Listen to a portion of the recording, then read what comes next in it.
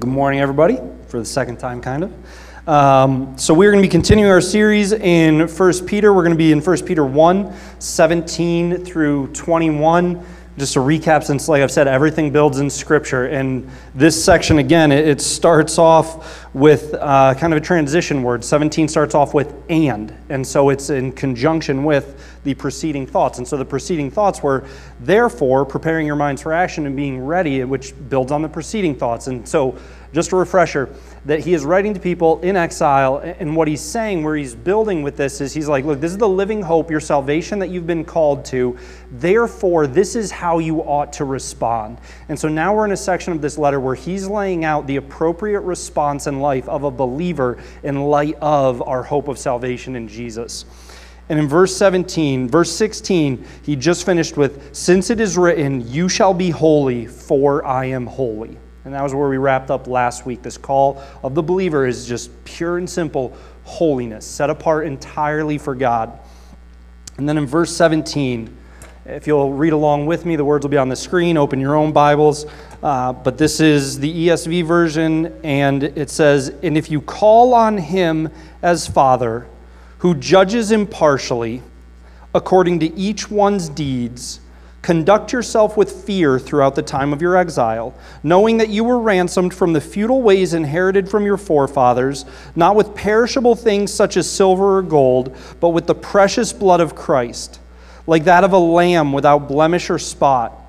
He was foreknown before the foundation of the world, but was made manifest in the last times for the sake of you, who through him are believers in God, who raised him from the dead and gave him glory, so that your faith and hope are in God.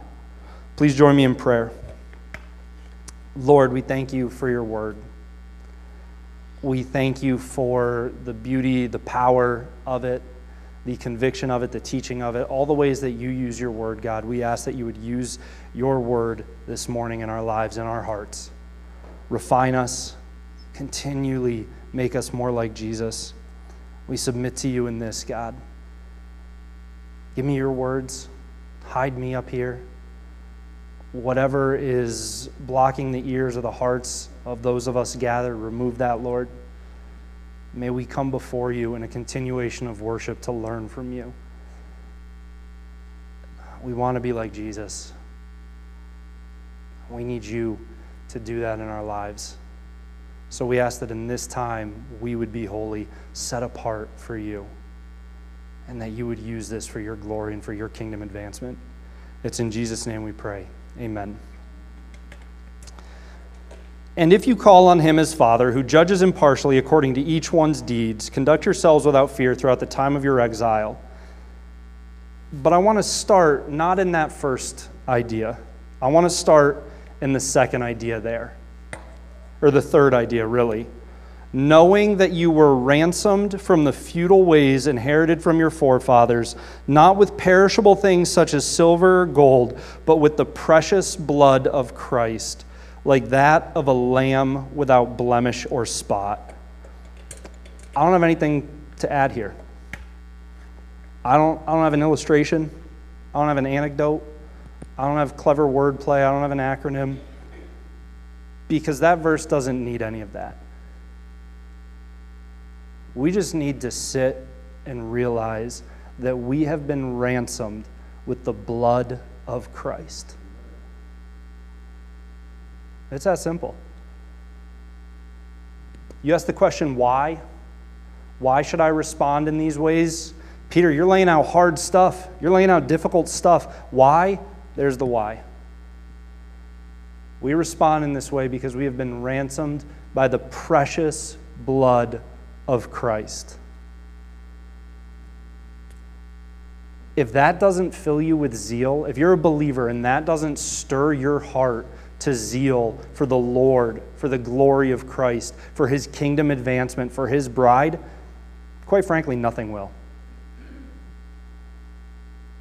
I can't think of a single thing that would motivate you if that doesn't. If you're a believer and you're like, yeah, I was ransomed with the blood of Christ, whatever. I'm going to continue in the behavior I'm good with. I got nothing. So we're just going to take a moment, and some of you, this is going to be weird for you. Wait a minute, we've already prayed, we're in the middle of a sermon, just keep talking. No, we're going to take time, and we're going to pause, and we are all going to individually reflect on the fact that if we are a believer, we have been ransomed with the precious blood of Christ. And Peter says, knowing this impacts everything else. So there is no point in my mind in continuing this sermon if we are not in full awareness of the ransom of Christ's blood. Let's take a moment of silence.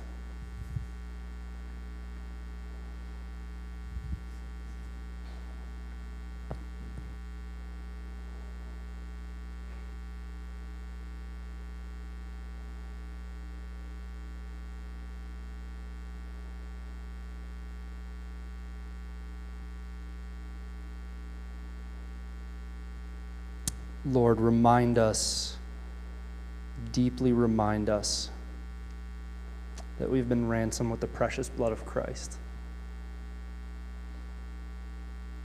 What a cost you poured out for us. How can we respond with anything other than total devotion?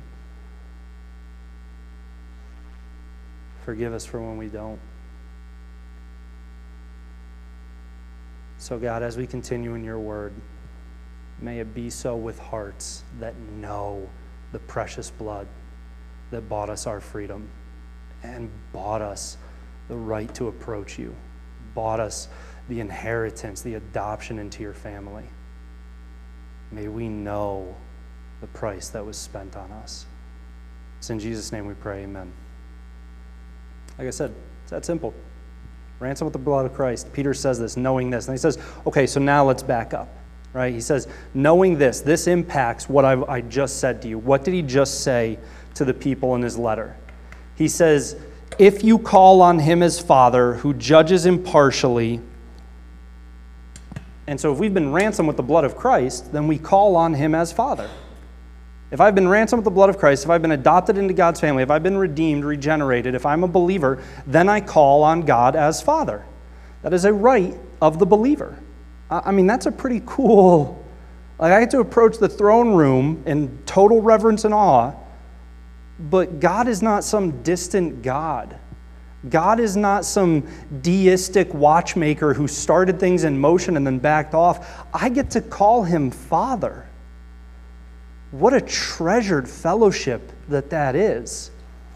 But there's something that we need to know about our Father, because I think a lot of times we are tempted to forget this. Our Father judges impartially, and believers don't skip that line. This isn't an amusement park. We don't have fast passes. We don't die and get to go blow right past the judgment seat. Now, we know what our outcome is. It says we will be judged to eternal life, but there is going to be a judgment of your life as a believer. And if you have deceived yourself, or rather bought the deception of the enemy that this isn't going to happen, I think this explains a lot of why we neglect the calling on our lives as believers. Because we're like, no, wait, it's already been taken care of. I'm good and done. I'm gravy. I don't need to do anything different with my life now. No, we are going to face God the Father who judges impartially. Consider these verses. Matthew 12:36, I tell you, on the day of judgment, people will give account for every careless word they speak. Matthew 16:27, for the Son of Man is going to come with his angels in the glory of his Father, and then he will repay each person according to what he has done. 1 Corinthians 3, starting in verse 10, he's writing to the church, to God's people. And he says, according to the grace of God given to me, like a skilled master builder, I laid a foundation and someone else is building upon it. Let each one take care how he builds upon it. For no one can lay a foundation other than that which is laid, which is Jesus Christ. A couple weeks ago in the sermon, we looked at that idea of we have all been called to build upon the foundation. The question was, what are you building upon the foundation? Are you actively engaged in building up the church? Are you actively engaged in building upon the foundation of Christ in your own life? But we stopped at those first couple of verses a couple weeks ago. This time we're going to read the next thoughts that we see here. Again, speaking to the church. Now, if anyone builds on the foundation with gold, silver, precious stones, wood, hay, straw, Each one's work will become manifest, for the day will disclose it, because the day of judgment, the day will disclose it, because it will be revealed by fire, and the fire will test what sort of work each one has done. If the work that anyone has built on the foundation survives, he will receive a reward. If anyone's work is burned up, he will suffer loss, though he himself will be saved, but only as through fire. Your work as a believer is going to be tested. It's going to be judged. I don't know about you, but as someone who's been redeemed with the precious blood of Christ, I don't want to stand before God and say, yeah, I just built with a couple twigs that burned up the moment they were tested. I want to give God my best. I want to give God my all. I need to remember that my work that I have built upon the foundation will be tested. And if you're a believer, yours will too. How's that test going to go? We got to consider these things. 2 Corinthians 5:10, for we must all appear before the judgment seat of Christ, so that each one may receive what is due for what he has done in the body, whether good or evil. Galatians 6:4 and 5, but let each one test his own work, and then his reason to boast will be in himself alone and not in his neighbor, for each will have to bear his own load. When I'm before the judgment seat of God, who I call Father, who judges impartially, and he says, okay, Sam, let's evaluate your life, I don't get to say, I was good friends with Joe Curry, and he did some awesome building. God's going to say, great. When Joe Curry stands here, then we'll talk about Joe Curry's work. You're going to bear your own load, Sam. You all don't get to claim the work of a pastor you sat under. You don't get to claim the work of a church you were part of unless you were part of that work. We will be tested ourselves. We will bear our own load. And God judges impartially. Now, again, don't miss this. Don't spiral into panic.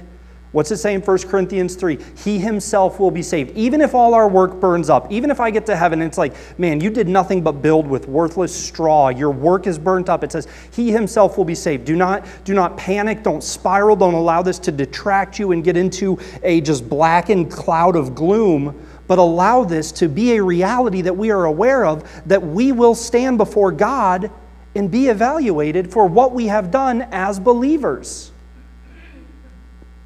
Revelation 20:12, and I saw the dead, great and small, standing before the throne, and books were opened.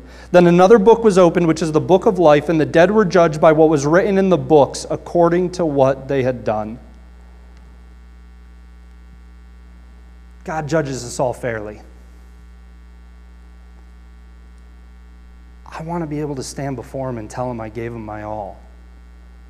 There are days where I don't do this perfectly. There are days where I don't even do this well. But when you look at your life as a whole, how is that testing in 1 Corinthians 3 going to go? I mean, do you not want to give everything to Christ? What excuse that we possibly use in this life is going to feel legitimate when we stand before Jesus? Really think about that. Jesus, I know you died on the cross and spilled your precious blood for my redemption, but I was tired.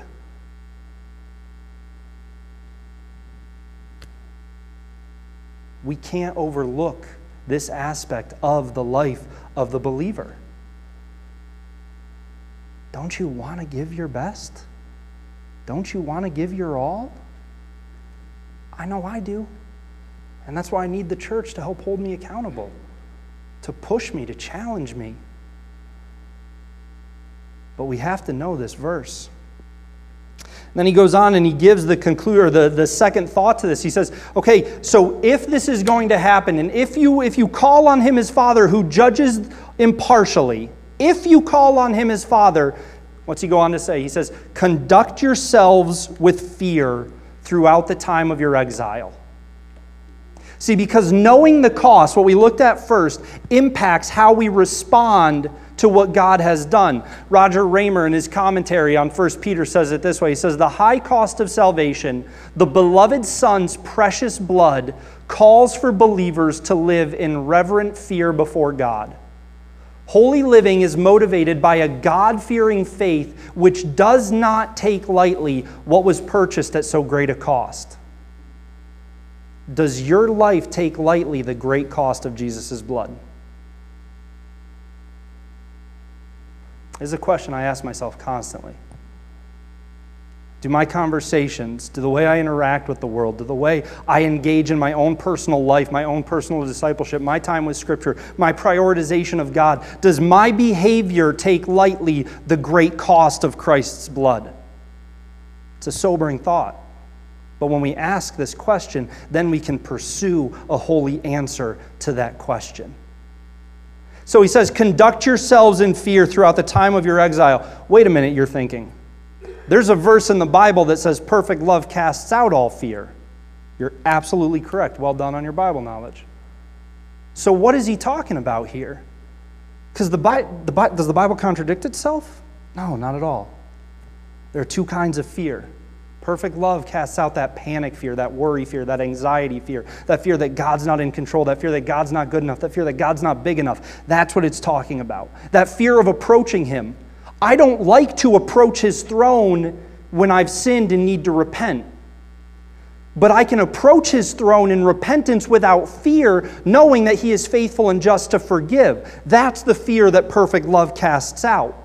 So when he's here talking about conduct yourselves without fear, it's a different kind of fear. It is a God-honoring fear that Raymer's getting at when he uses words like reverence, motivated by God. This is what good God-honoring fear is. 2 Corinthians 7:1, since we have these promises, beloved, let us cleanse ourselves from every defilement of body and spirit, bringing holiness to completion in the fear of God. Philippians 2:12-13, therefore, my beloved, as you have always obeyed, so now, not only as in my presence, but much more in my absence, work out your own salvation with fear and trembling. For it is God who works in you both to will and to work for His good pleasure.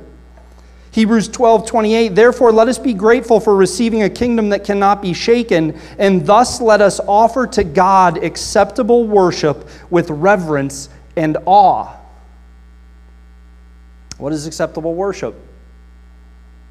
I won't ask for hands up, but I know everyone who was here last week read Romans 12 this past week, because that was a chapter that we all were going to read this past week. And when you read Romans 12 this past week, you would have read Romans 12:1. I appeal to you, therefore, brothers, by the mercies of God, to present your bodies as a living sacrifice, holy and acceptable to God, which is your spiritual worship. What is this God-honoring fear that Peter talks about? Conduct yourselves with fear throughout the time of your exile. It is a life entirely submitted to the worship of God and to His service, with reverence, not with casual indifference, not with comfortability that borders on just obliviousness. There's a phrase, anybody familiar with, this is like old church history, anybody familiar with the phrase coram deo? That would have been really cool if somebody was, but I didn't expect. You want to be a pastor, you should have known it. Come on, Joe. Learn Latin. Latin, Joe, coram deo means in the face of God. And I'm just kidding. I didn't expect Joe to know Latin. But I like to give Joe a hard time. Coram deo, it means in the face of God. And it was this idea that ancient church fathers used to describe the type of life we are to live, where we are to live our life continually before the presence of the Lord God Almighty. Sproul describes it this way. He says, the phrase literally refers to something that takes place in the presence of or before the face of God. To live coram deo is to live one's entire life in the presence of God, under the authority of God, to the glory of God. Living under divine sovereignty involves more than a reluctant submission to sheer sovereignty that is motivated out of a fear of punishment. That's that unholy fear. It involves recognizing that there is no higher goal than offering honor to God. Our lives are to be living sacrifices offered in a spirit of adoration and gratitude. This is coram Deo. This is holy fear. This is how we are to conduct ourselves in the days of our exile. Now, he's writing to literal exiles who have been forcibly removed from their home. We are, in a sense, spiritual exiles. What does it say in Hebrews? That our citizenship is in heaven. We are called God's ambassadors. An ambassador is not from the place. I don't know if ambassador can be turned into a verb. But an ambassador is not from the place where they serve as an ambassador. Our citizenship is in heaven. So in the time of our exile, in this earth, in these bodies, are we conducting ourselves with fear? Well, maybe not. But I'm a believer. Isn't that enough? I mean, like maybe, yeah, okay, I'm not burning with zeal for God, but I'm not antagonistic towards Him. Like, calm down, Sam. Well, let's look at what God says about this. Again, this past week, we all read Jeremiah 2. And in reading Jeremiah 2, you would have read verse 19. This is God speaking to His people. Your evil will chastise you, and your apostasy will reprove you. Know and see that it is evil and bitter for you to forsake the Lord your God. The fear of me is not in you, declares the Lord God of hosts. It's entirely possible to be a believer who's not living in fear of God. And God takes major issue with that. What's the flip side? Acts 9:31. So the church throughout all Judea and Galilee and Samaria had peace and was being built up. And walking in the fear of the Lord and the comfort of the Holy Spirit, it multiplied. How are they at peace? They are undergoing intense persecution, martyrdom. What has already happened in Acts literally says intense persecution rose against the church and they were scattered. It says they lived at peace and they multiplied. So in the worst of times, the church thrived? What? They walked in fear of the Lord. As the church today, are we walking in fear of the Lord? Does the church conduct itself coram Deo? Do you? You are the church. So if you want to answer, does the church do this? You got to start by looking in the mirror and saying, do I do this? Do I live in the presence of God, before the face of God, every day submitting out of reverence and awe to who He is, offering myself as living sacrifice? Peter reminds the church of this. We're given this word to remind us of this today. I've said this time and time again, and I will always say this: God is so kind and so good, because He doesn't just lay things like this out and then leave us on our own to figure it out. Because if you're like me, I'm reading through this, I'm like, okay, I need to conduct myself in fear. Lord, do you have any other direction on this? Help me with this. I know my propensity to selfishness, to a life of comfortability, to a life of ease. I'm used to this schedule. I'm used to this way of doing things. I don't want to change. God, do you have any further direction? And He does. Time and time again in His Word, He helps us understand how do we conduct ourselves in fear. Proper, God-honoring fear. So for the remainder of the message, if you're someone who you want that practical, give me something, these are not all, but these are many places where God talks about what does it mean to conduct yourself in fear.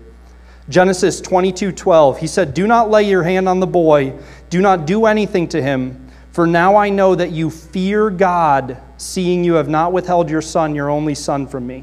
This is Abraham and Isaac. Abraham was prepared to literally sacrifice his son because it was what God asked of him. Says, no, you don't have to do this, because now I see that you do fear me because you were willing to sacrifice for me. So the question, believer, is, okay, am I willing to sacrifice for God? Is being a father a good thing? Mike, your son is sitting next to you. Is that a good thing? Yeah. How do you think Abraham would have answered that question? Who desperately wanted a son and at an advanced age finally gets a son. You think Abraham would have said, man, this is a good thing? I think so. Yeah, God, I'll sacrifice the bad stuff. The movies, the shows filled with trash, right? Treating people terribly. I'll sacrifice the bad stuff. Are you willing to sacrifice something that might be good? Are you willing to sacrifice something that might be good, that has been given to you by God to be enjoyed? Living in fear means I am willing to sacrifice for the Lord and His glory and His work. Exodus 20:20, Moses said to the people, "Do not fear, for God has come to test you, that the fear of Him may be before you, that you may not sin." This isn't eradication. 1 John makes it abundantly clear that we do not become perfect. If anyone says he's without sin, he deceives himself. But can you look at your life and see a decrease in sin? Can you look at your life and see your holiness increasing? If we say things like, well, there's just one sin that I can't break. There's just like two sinful habits that I just return to time and time again. Well, has there been any growth? Has there been any growth? Has there been any change? Living in fear of God means walking less and less and less in sin as we become more and more like Jesus. Deuteronomy 10:12, "And now, Israel, what does the Lord your God require of you but to fear the Lord your God, to walk in all His ways, to love Him, to serve the Lord your God with all your heart and with all your soul." Fear of the Lord looks like obedience. Plain and simple. James 1:22, "Do not merely listen to the word and so deceive yourselves, but do what it says." I obey God very well. All right, we're going to start with the number one broken commandment. Honor the Sabbath and keep it holy. Do you have a weekly Sabbath in your life that is set aside for God? Well, no, okay, of course you went there. Look, we're in the middle of this sports season. Oh, okay, so God's commands are seasonal? No, but you know what? Guys, obedience. Again, I don't do it perfectly. None of you do it perfectly. Your elders don't do it perfectly. But this is what fear looks like. Obedience to God's word. Not picking and choosing which passages are easy to obey, but saying, I will obey and submit to the entirety of it. This is walking in fear of the Lord. Psalm 33:8, "Let all the earth fear the Lord. Let all the inhabitants of the world stand in awe of Him." And if you look at the entirety of Psalm 33, it's talking about creation. It's talking about His world, especially the verses right before and right after. It's talking about the majesty of the created world. So this is an easy one. I mean, are you amazed by the world around you? Do you love God's creation? And do you use it to motivate you and to drive you to a place of worship of God? This is a very practical one that we could apply as soon as we walk out the doors. We walk out the doors and we look up and we see a blue sky and we say, whoa, wait a minute. God didn't have to create colors. God didn't have to create anything visual. He did this out of His creativity. He did this out of His kindness. Lord, I praise You for that.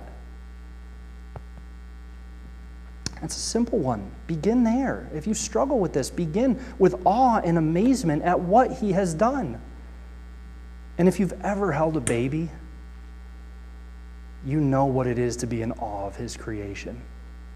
That is fear of the Lord. That should mark our lives. Psalm 112:1, "Praise the Lord. Blessed is the man who fears the Lord, who greatly delights in His commandments." Psalm 138:2, "You have exalted above all things Your name and Your word." God puts His word on the same level as His name. He says, "You've exalted above all things Your name and Your word."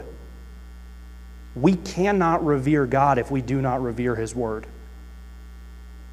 That might sound really harsh. But if we are not someone who delights in God's word, we are missing out on an essential component of the fear of God. Lord, I revere you. I'm in awe of you. I just don't really want to hear from you. I'm too busy for it. I've got better things to do with my time. I've got more enjoyable things to do with my time. Does that sound like reverence? Does that sound like fear? You want to know where you stand in terms of fearing God? Look at your relationship with Scripture. Is Scripture the first thing to get bumped from your schedule?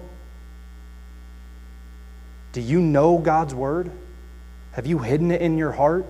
Do you meditate on it day and night? Is your delight in His commands? This is what fear of God looks like. It's not optional. Jesus, I know you died for me. You got to understand, I was way more of a history guy than an English guy. I'm just not a big fan of reading. So I know you died for me, but, that's just not my favorite thing to do. That's why I didn't spend time with your word. Fear of the Lord is delighting in the law, the word of the Lord. Proverbs 8:13, the fear of the Lord is hatred of evil. Pride and arrogance in the way of evil and perverted speech, I hate. Do we hate sin? And before we start pointing fingers at the world around us, do we hate the sin in our own lives? I'm talking about a hatred of sin. Fear of the Lord is hatred of sin.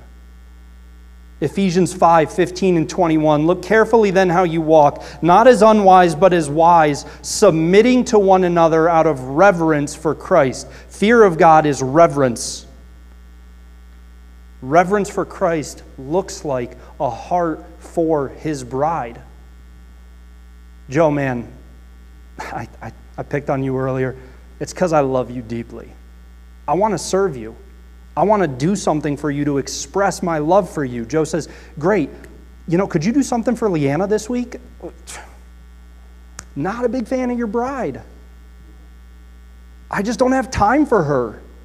I want to serve you. Well, yeah, the way you can serve me is doing something for my bride. Well, I'll leave that for somebody else then. Fear of the Lord. You can't remove the church from it. You can't remove the bride from it. How are you submitted to this body of believers? You serving?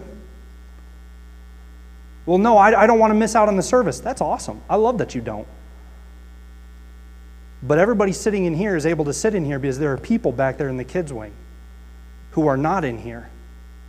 They are submitting to this body so that you can be in here. I don't want you back there every week. I don't want them back there every week. I don't like that we have people who are back there 3 Sundays out of the month.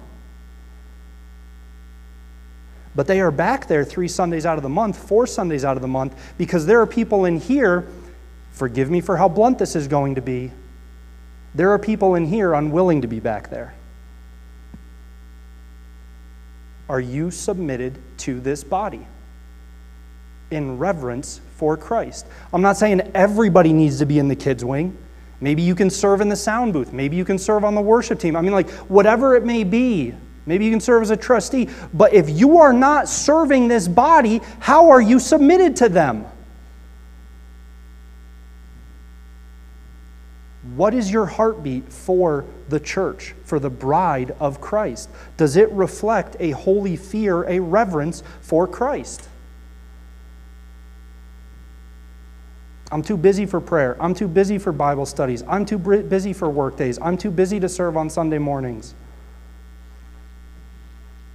Does that look like reverence for the bride of Christ? Or is that my schedule comes before all your schedules? And this will dictate how I engage with your bride, Jesus. This is part of fear of the Lord. God lays these things out. So if we're evaluating, do I walk in fear of the Lord? Do I live coram Deo? Go through these lists and ask Him to reveal where we need to grow. So this week as we consider this, because then he goes on to say, and it's beautiful, the conclusion, he says, knowing this, that you were ransomed with the blood of Christ, he was foreknown before the foundation of the world, but was made manifest in the last times for the sake of you, who through him are believers in God, who raised him from the dead and gave him glory, so that your faith and hope are in God. The conclusion of all of this, even those hard challenges of am I walking in fear, is meant to be joy. It's meant to be hope. I can think of no greater privilege than to be part of the church, than to be a son of God. So this isn't meant to be burdensome. This is meant to be an honor. This week we're going to read 1 Samuel 12, Psalm 34, Ecclesiastes 12, and Jeremiah 3 and 44. We've got cards for you by the door. If you're not one to take a picture, write it down. Make sure you grab one. And then the application, this idea of applying the fear of the Lord. What's one thing you could sacrifice for God? Genesis 22:12. What is something you could sacrifice for God this week? Maybe it's a meal. Maybe you sacrifice lunch on one day and you spend that time in prayer. Maybe you were going to eat dinner out Thursday night, and instead you say, no, you know what? We'll make a peanut butter and jelly sandwich, and that 20, 30, 40 bucks we'll give to God. Maybe it's financial. Maybe it's time-wise. Maybe it's service-wise. Maybe you're like, man, I could weed my neighbor, I could weed my front garden beds, but I've got an elderly neighbor who lives across the street, and I know they're physically incapable of it. I'm going to go serve them instead. What is something that you could sacrifice for the Lord this week? Then do it. Take a walk and see how many things you can praise God for that you observe on your walk. I mean, that's an easy one. Who doesn't love going outside? Don't raise your hand. That would bum me out. I love going outside. I love taking a walk. I love spending time in nature. My favorite thing about nature is the wind. Because there are days where the wind has just absolutely refreshed me. I was mowing my lawn the other day. It was hot. I was sweating. And then a breeze came along, and it felt so cool and refreshing. And I stop in that moment, and I say, Lord, your word says that you renew my soul, that you renew my spirits, that you lift me up. Lord, thank you for refreshing me. I have been knocked over by wind. I have lived in 2 different towns that were hit by hurricanes, and I have been bowled over by the wind. Lord, thank you for your reminder of how powerful you are. I praise you for your might. I've gone sailing and I have relied on the wind to move me where I need to be. Lord, thank you for guiding me and leading me. Thank you for the power of the Holy Spirit to propel me forward. So go for a walk, go gardening, but when you're outside, Psalm 33:8, let the inhabitants of the world stand in awe of him. Practice these things. Prayer ideas, apply the ACTS model that we've taught about. If you don't know what I'm talking to, go watch the sermon on January 24th of this year. And then apply the ACTS model of prayer to these passages from 1 Peter. And then the connect idea, as we seek to grow this body, to build this body, reach out to someone else from this body and say, hey, how you doing? What'd you think of the sermon? What stood out to you? How can I pray for you? How can I encourage you? Whatever your conversation leads to, invest in one another. We don't want to be a Sunday church. We want to be a 7-day-a-week church. And if the only time you're talking to these people is on Sunday, guess what? That ain't it. Connect with one another. Pursue one another. Pursue this body out of reverence for Christ. Please join me in prayer. Lord, you're so good. You are so good. And we owe you our everything. We have been ransomed with the precious blood of Christ. Knowing this, we desire to conduct ourselves in fear of you. Teach us how to do so. Equip us how to do so. Lead us in fear of you. We need you desperately for that. It's in Jesus' name we pray, and it's for Jesus that we want to do everything. Amen. Hey everyone, Pastor Sam here. Thanks for joining us for a Sunday sermon. If you're interested in more of the sermons from this series or some of our past sermon series that we've done, you can find them at discovercommunity.org under the sermon file. Otherwise, you can subscribe to this channel to make sure you stay up to date on all our content. Thanks for joining us.